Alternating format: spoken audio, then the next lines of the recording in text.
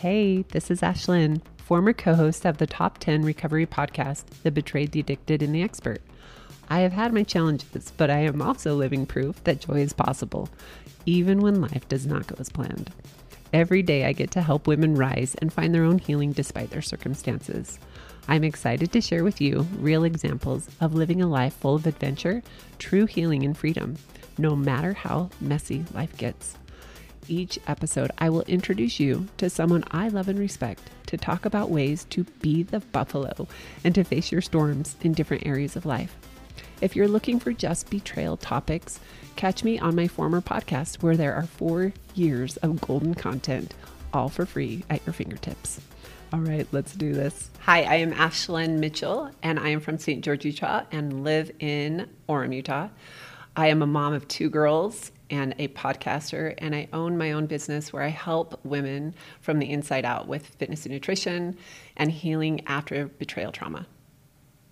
I got married very young and married someone that I fell in love with that we didn't talk a lot about details or have hard conversations. So we went into marriage pretty blind that love is bliss. And the first week into marriage, I realized something was off and the energy shifted and I didn't feel safe.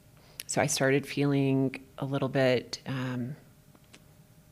looking for evidence, being a detective, and wasn't sure what was there. So this went on for 6 years in our marriage where we would kind of not talk about this elephant in the room that was. And we had a lot of happy moments and we both worked full time. We graduated college, we did our thing. And yet there was that piece of me that thought something is wrong with my marriage. It can't be this hard. But I don't know how to communicate. I was pretty shut down emotionally and wasn't sure what else to do. So we did try therapy and we went with 5 different therapists, just trying to find something that would work. And we'd go and it was, pointing fingers at each other saying this is their fault and not taking ownership in whatever part we were playing. And so we just kind of spun in circles. And that year, my former husband came out that he had had an emotional affair, which when you hear an emotional affair, you think, I don't even know what that is. But when you're married to someone and you're committed and you share those deep parts of yourself with them, and then they're choosing to do that with someone else, it is very painful. And so he was taking those emotional moments to someone else. And then I found out he was also consuming porn secretly, and that felt like both sides. So I was right there in front of him saying, here I am, and he was choosing to go and look at others and talk to others and not me. So I started to realize I felt not enough. That was a big negative belief within me, is I'll never be enough, not emotionally or physically. And we just kept going. I was told, just get over it. At least he didn't have sex with this person. At least you can move on from it. So I just shoved it down and kept going. And 2 years later, we had our first child, and that kind of spun us into a new world of really trying to figure out, okay, how do we parent? And how do we continue to try to fix our relationship? And it really just went into more of the same. I stopped working full time and just dove into motherhood and kind of lost myself there and found validation in, I'm a good mom. I look at how great of a mom I can be and let's ignore this part over here that's really painful for me. And he worked out of the country a lot. And so we just kind of did our own thing. And it worked. And again, we found a lot of happy in that time. And it was, year 14, 15, when I started to learn about this thing called betrayal trauma. And betrayal trauma was introduced to me on Facebook by an acquaintance who had shared her own story of her relationship that had ended because her partner had had an affair and how it had affected her in a very similar way to PTSD. So she found herself being angry, and she was closed off. She was having nightmares. She was starting to have physical sickness show up in her body, triggers, flashbacks, things like that. And I started to recognize those things in myself. Like, I would come into a room and name call and bring up the past and all the things we shouldn't do in an argument. And I'd leave the room and go, who am I? What am I even doing? Because I had become someone that I didn't like and someone that I knew I was not. And so I reached out to this friend and said, here's my story. And I told no one. And she said, you need to come to this conference and you need to start getting educated on what addiction can look like and what betrayal trauma can look like. And I did. And it really started to shift things for me and for my partner at the time. And so when we saw that where we live right now is kind of the mecca of healing for those who are struggling in those arenas, we started to get help. We dove right into it. We did not have insurance for therapy, and we used our savings to do it. And we ended up spending more on therapy than our college education, which it is what it is. I don't use my college degree anymore, but I do use all the therapy skills that I paid for. So we started that journey. I realized very quickly, okay, my story's not big enough. My husband was just looking at porn all the time secretly, and he just had this emotional affair. And so I started that comparison. And I would get into this group setting with other women who had a similar story and just felt like I shouldn't be there. So I hated going to group. And I went for 6 weeks, and it was led by a therapist. And she said, you need to just keep coming because you do belong here. Everyone deserves to heal, no matter their story. And there's no too big and too small. It's like the same work. And so I kept going. And I realized as I was diving into this, head first and saying, I want to fix my marriage. I want to find healing so that I can be with this person. That's my why. And yet that's not my why. That can't keep you going, right? So 6 weeks into that work, I was hating group. I knew that my why needed to shift, but I wasn't ready. And that's when my former partner said, I need to tell you some more. And it was like a full disclosure of really what had been happening. And how they do it is they tell you everything. So from, his teenage years up until the time of that day, which gave me a lot of empathy to understand why he was choosing the things he was. And it was also really painful to know, okay, there's more. And there was this second affair that had happened the year previous that I didn't know about, that he was planning to go to his grave with. But because we were getting help, and they felt like I was ready to hear it, they did. So from that point on, it was really like, okay, it doesn't matter what my story is, this hurts. And I don't deserve to feel this way. I've got to shift my belief because I felt like a shell of a person. I could feel successful in my work and confident in my parenting, and also think I was so ugly and worthless and hated who I was. So I dove into that work. I worked on my shame resilience. I started to learn to take care of myself. I started working out every day, eating healthier, learning how to feel, which sounds so silly, but you asked me how I felt then, and I was mad and I was sad. And now I can name, 75 emotions, and it's 10 a.m. because that's how much I feel. I just didn't recognize it before. And so I started to learn that I could feel both. I could be mad and sad, and I could also have joy. And that's why I was trying to numb these ones, because they were so uncomfortable. They were the elephant in the room. But over here, there was still joy, and there was still good. And so that narrative of I'm not enough started to become I'm more than enough. And as the years and the work went on, it became I'm beyond enough. And my why became me.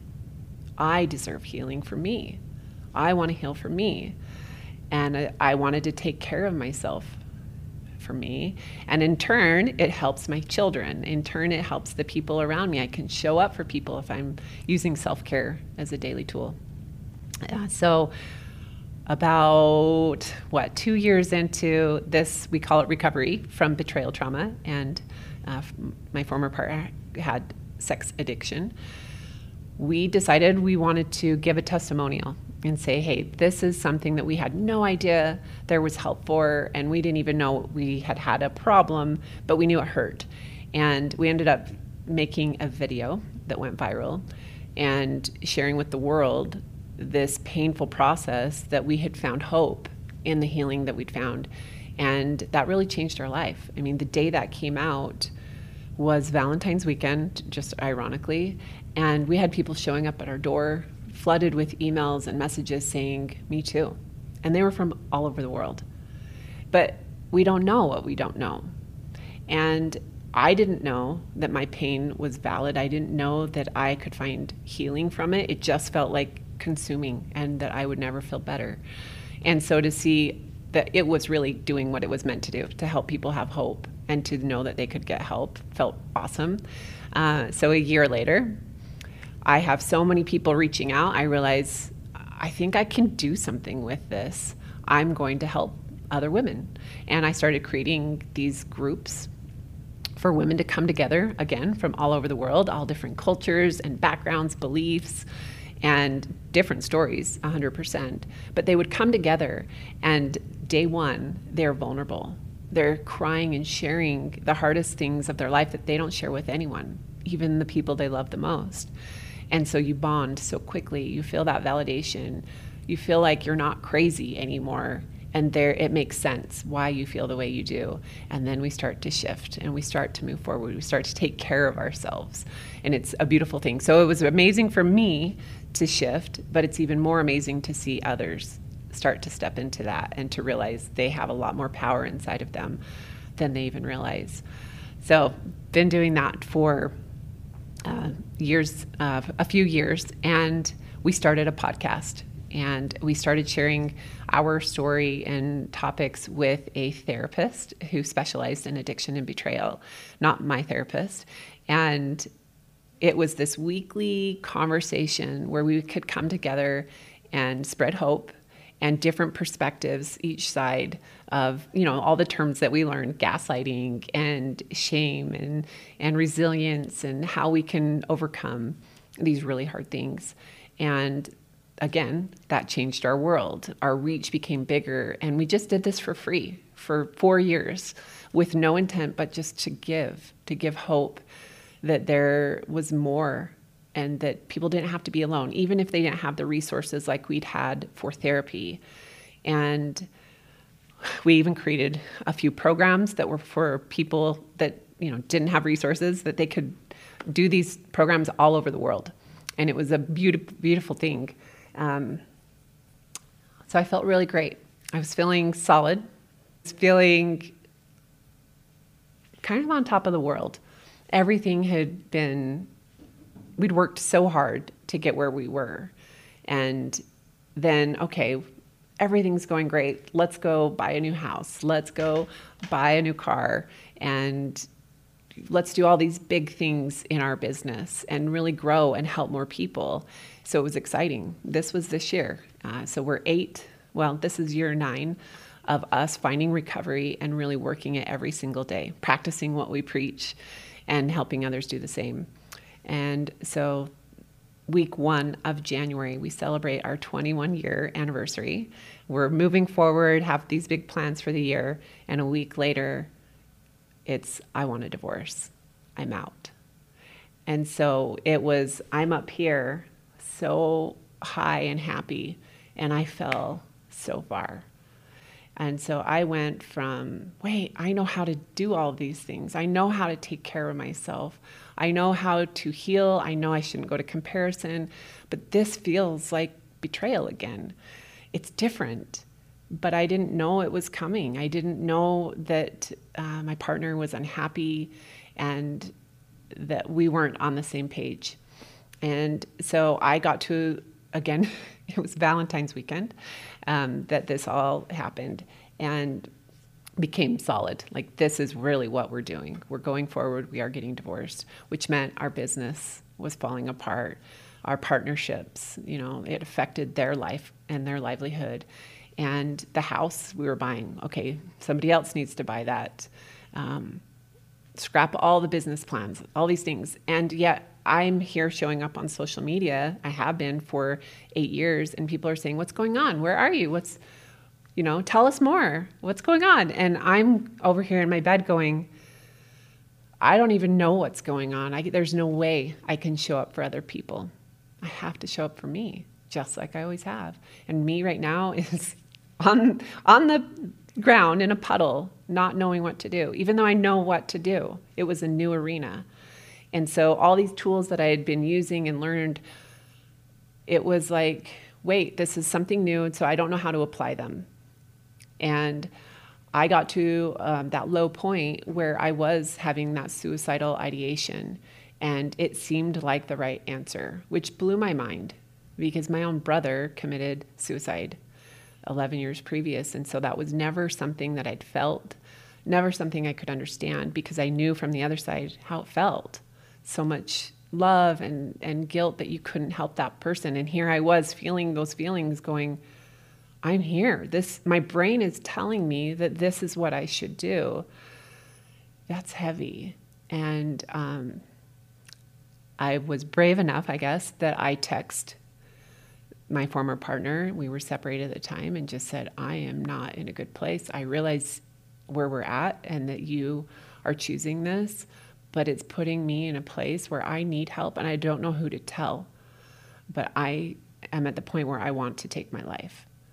And he did show up for me in that moment. And we're friends. We've been friends for 21 years, and he was able to talk me out of that and help me see that this was not truth. This was my brain mixed up, and held space for me in that time. The next day I called my doctor and I said, I need help. I've never felt this low. And I think it's situational depression, but I'm having suicidal thoughts. And I know medication's not going to help me immediately, but I need help. And all of the doctors are behind right now. All the therapists are behind because of COVID. And so many people are hurting. So they said, we don't have, an appointment for a few months. But because I was having suicidal thoughts, it became more serious. They got me in. And for the first time, I'm 41, I went in and asked for help. I scored really high on depression and anxiety. And so they put me on medication, and she said, it's going to take 6 weeks for you to feel better. So you need to make sure you have a plan and people to support you, and that you continue to take care of yourself. Keep using all the tools that you know how to do. But I didn't want to. I didn't want to do any of the things that I knew helped me. And I'd done them, and it was like an easy habit, no brainer, every single day for 8 years. And I didn't want to do any of it. I'd lost all motivation. And yeah, I knew I needed to take those pills. So I did. Within days, I felt better. And I don't know if it was a placebo. I don't know if it was this gift from God, but I felt better. And I took it. And I said, I don't care if it's not real. It's real to me right now. And it feels better than it did 3 days ago. I had enough motivation to say, I know I need to connect to a higher power every day. Even if it's 2 minutes, I need to. Even if I'm mad, I need to tell him I'm mad. I need to move my body. Even though I don't want to work out, it's been easy. It's actually my job to work out. I'll go on a walk. I can walk my dog. I can stretch, do some yoga. So I went from, okay, I'm going to 30 minutes to 45 minutes every day, work out for 8 years, to maybe 10 minutes. I can do 10 minutes. So I started really shifting all the daily things that I was doing to self-care way down. And I gave myself a lot of grace and a lot of just surrender and acceptance of this is where I'm at. It's a new stage I've never experienced. I don't know what I'm doing, but I have a lot of support. I had 3 therapists who were, there for both me and my former partner, and just saying, hey, we're here. and we can help you. So we had this weird, not everyone has this, when their world falls apart. But I'd already been in this world. I was already in therapy and choosing to do it because it felt good. At the time I wasn't in trauma. Now I'm in trauma, and I already had this huge backpack. My 72-hour kit is what I like to call it. It was full. Like, I was ready to go. And so I had all these tools. It wasn't like learning a whole new language. I just had forgotten some things. So I had to keep practicing again. Oh yeah, I actually do know how to do this. And so slowly and slowly, I started to feel better. And I can do this. I'm going to lose a lot of things, friends, family, my job. I don't know how people are going to respond. We built a following of millions of people through our podcast who found hope in our story. And now our story was changing. And I was terrified to hurt them, even though I was hurting. And I did therapy on letting go of that I can't soothe other people, that I can't choose, I have no ability to choose how they show up and see my story. So I really just dove into taking care of myself. And I even took a week and I just ran away. I told my partner, hey, you've got the kids. I need to just go take space. And I went to my hometown of St. George, Utah, where it's red rocks and sand and hiking. And I stayed in a hotel that would deliver my breakfast and deliver my dinner to my room. I didn't turn on the TV. I didn't turn on music. And I just journaled. I sat in the quiet. I reconnected to me and who I was. I reconnected to that higher power. I went hiking for hours and just cried. I would just sit and do yoga flows and meditation and to feel peace and hope. Hope that as low as I was still climbing. I was pulling myself out of that, using all the tools that I had before. So I slowly keep doing all the things with grace, and it's a different version of me. And I go to that doctor checkup, and I slowly start getting lower and lower on the scale of depression and anxiety. And what I loved about that doctor visit is she wasn't saying, these pills are going to make you better. She was making sure I was going to therapy. She was making sure I was exercising and eating healthier. And it's this combination to feel better. It takes all of it. It's overall mental health, physical, spiritual, emotional. We need it all. And so I, again, keep going and going. And I start to, as we announced that, hey, we're uncoupling, we're getting divorced, I was terrified. But people really showed up and were very supportive and saw that I was heartbroken, but also that I'd accepted that this was my reality and that I was leaning in. I was choosing to do this as well, rather than fighting it like I was in the beginning, and was able to just keep rising. And so the hard part is I'm at this point where I feel really guilty that I'm really happy. It's 8 months into our divorce is final, and I feel really good. It's as if this was always meant to be, which doesn't make sense to me, but I am this person who can continue to do, I'm not doing anything big. Everything I do is like little. It's just, I'm consistent. And I do these little things every single day. I do this thing called dailies, and I've done them for 8 years, and I didn't start out doing them all at once. And I think that's the major key, is I started to build these little habits. Again, they're not big, over time.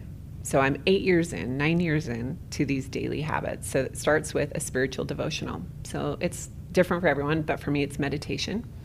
So I'll take 4 minutes, because everyone has 4 minutes. So I usually do it at the end of my workout when I am stretching, and it's a guided meditation while I'm cooling down. I also choose to do intentional movement, which is exercise. But again, I could go on a walk with my dog. I could have a goal of 10,000 steps a day, or I can choose to go and do a workout for 30 minutes. And I am back at 30 minutes finally. It's taken a lot of months for me to get there and have that motivation. So those things right there. I try to stay hydrated. I drink half my body weight in ounces of water every day. I eat one healthy meal a day at minimum. So I'm trying to get my vegetables in, protein, some fiber, things like that. I choose to self-care every day. And self-care for me, I don't have my nails done. I don't get my hair done much. It's not that for me. Self-care is I take a shower every single day. That's non-negotiable. Okay. I choose to get enough sleep. Non-negotiable. I don't stay up all night and then wake up early.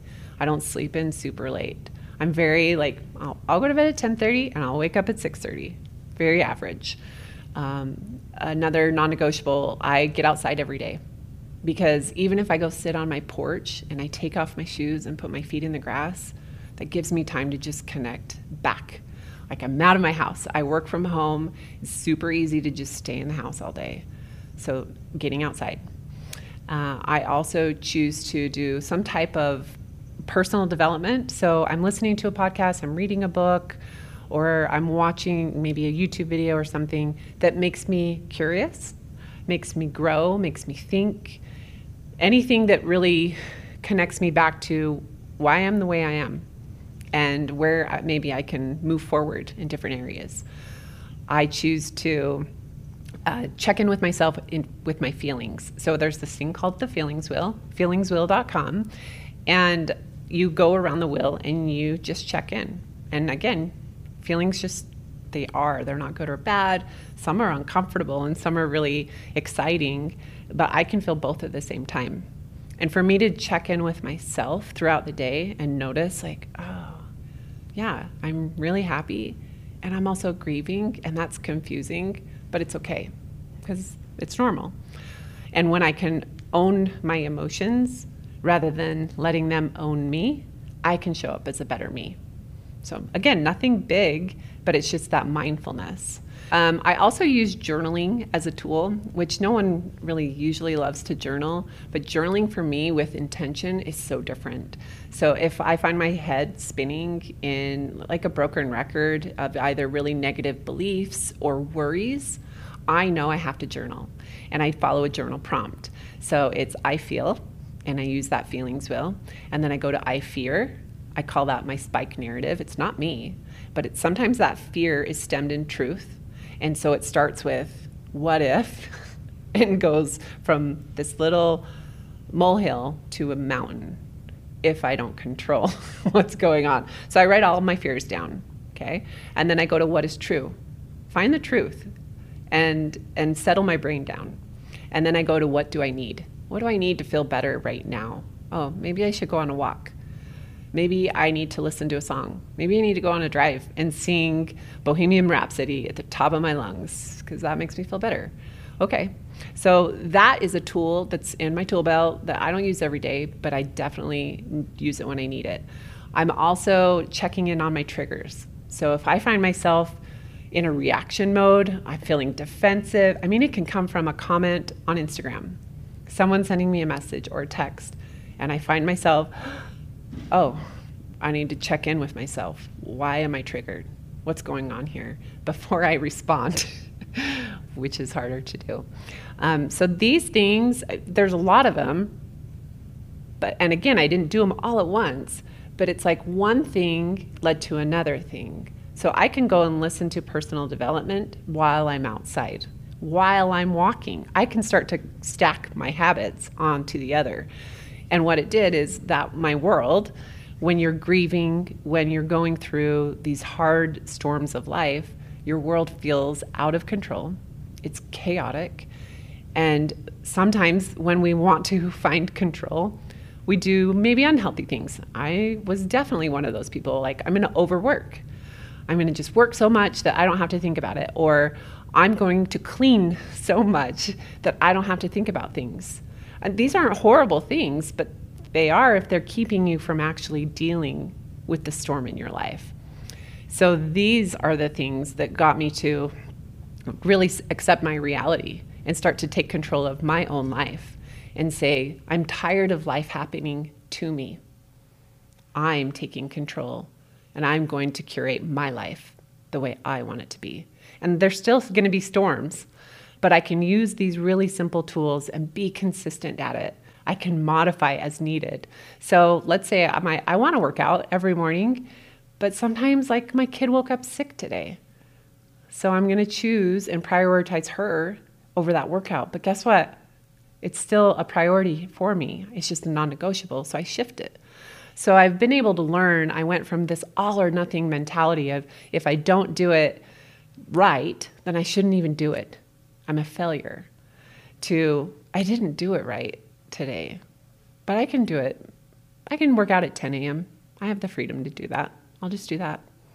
And next day, I can go back to my other schedule. So it's little things like that, that again, I didn't learn overnight. It was practicing over and over and being consistent at showing up for me and giving myself that grace to say, hey, you got this. You can do these little things. Like you're not doing anything big. Just keep doing these little things and they'll add up. It's like I say, when we find ourselves in grief or a storm of life, we have to take one giant step to choose to face it. It's just one. And then after that, it's just a million little baby steps over and over and over. Giving myself grace when I was at my lowest, I knew that those things helped me. And I think that was so important, is I'd already experienced what intentional movement can do. I'd already experienced what connecting to a higher power can do, but I didn't have the motivation. I was doing this white knuckling and saying, I want to do these things and I don't want to do any of these things.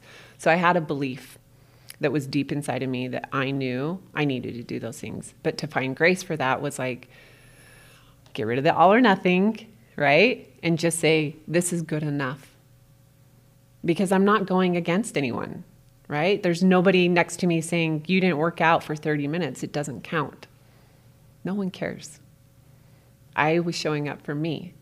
And so to say, I can stack even more right now. I'm going to go to bed with the dishes in the sink because I can do them in the morning. It was little things like that. Or I'm going to order food, for the kids because I don't have it in me to make dinner. That's self-care. Those are the little things that add up. And again, I'm not doing that every night. I'm not ordering dinner every night, but there's a lot of things I've said, hey, these are more convenient for me right now in this season. It's not going to last forever. So instead of maybe making a homemade salad, I'm going to buy a salad kit. It's just easier. I don't want to chop lettuce. Little things like that, as silly as that sounds, is self-care. Because I know that's me giving myself grace. I don't want to do it, so I won't do it. I might as well buy the kit.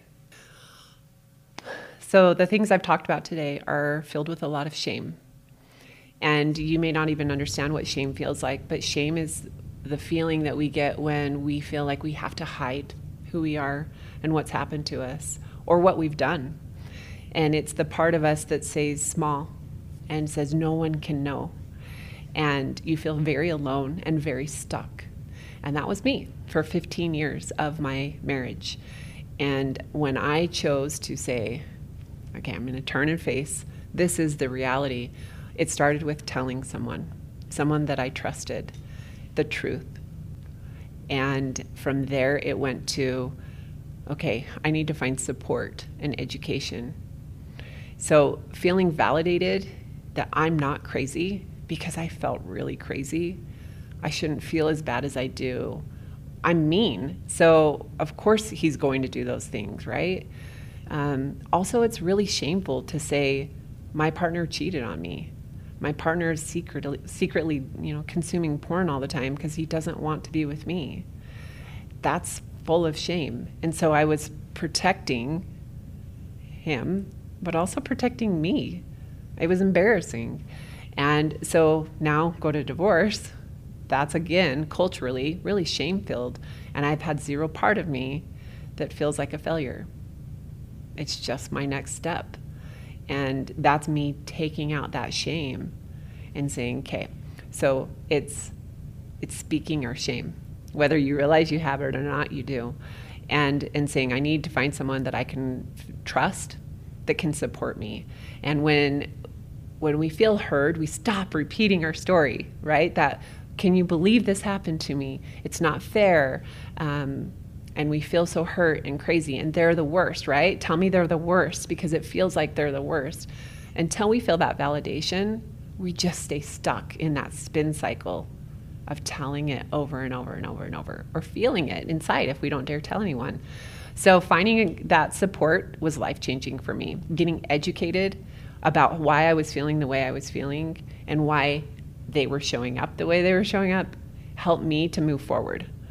So if you feel those feelings of I'm alone, I'm ashamed, I'm embarrassed, no one's marriage is this hard, or divorce is awful and I don't know what I'm going to do, there's so much help on all ends of the spectrum. No matter what your storm is, maybe it's neither of those things, but you're still feeling alone.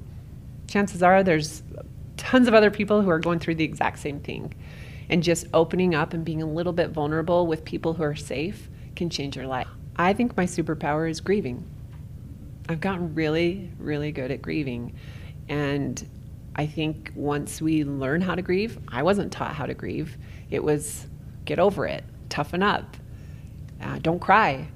But when I learned that there's this cycle that we naturally follow as humans, and when we push it away and say no, which is what I did most of my life, it still hurts. It's stuck inside of our body, and it shows up in our mental health, in our physical health. And so when I learned, okay, I need to just feel. I need to feel mad. I need to feel sad. I don't have to react in those ways, but I have to feel them. I started to move through the cycle naturally, and I could start to find acceptance and then move into finding purpose. And what I found is I grieve every day. It can be a little thing like, somebody cut me off in traffic.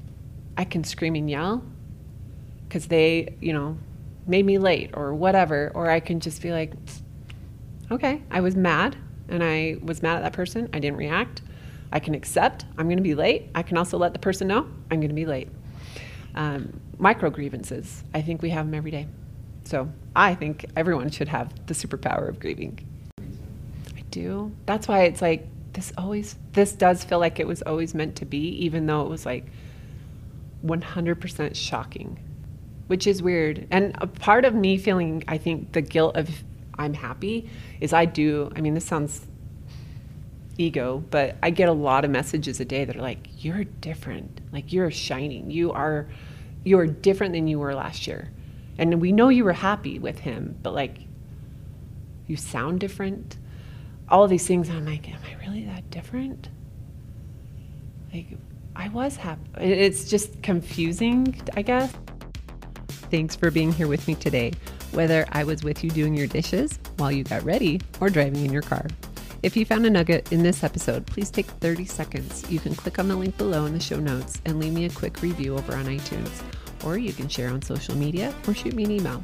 It offers me your support without you having to spend a dime or much of your time.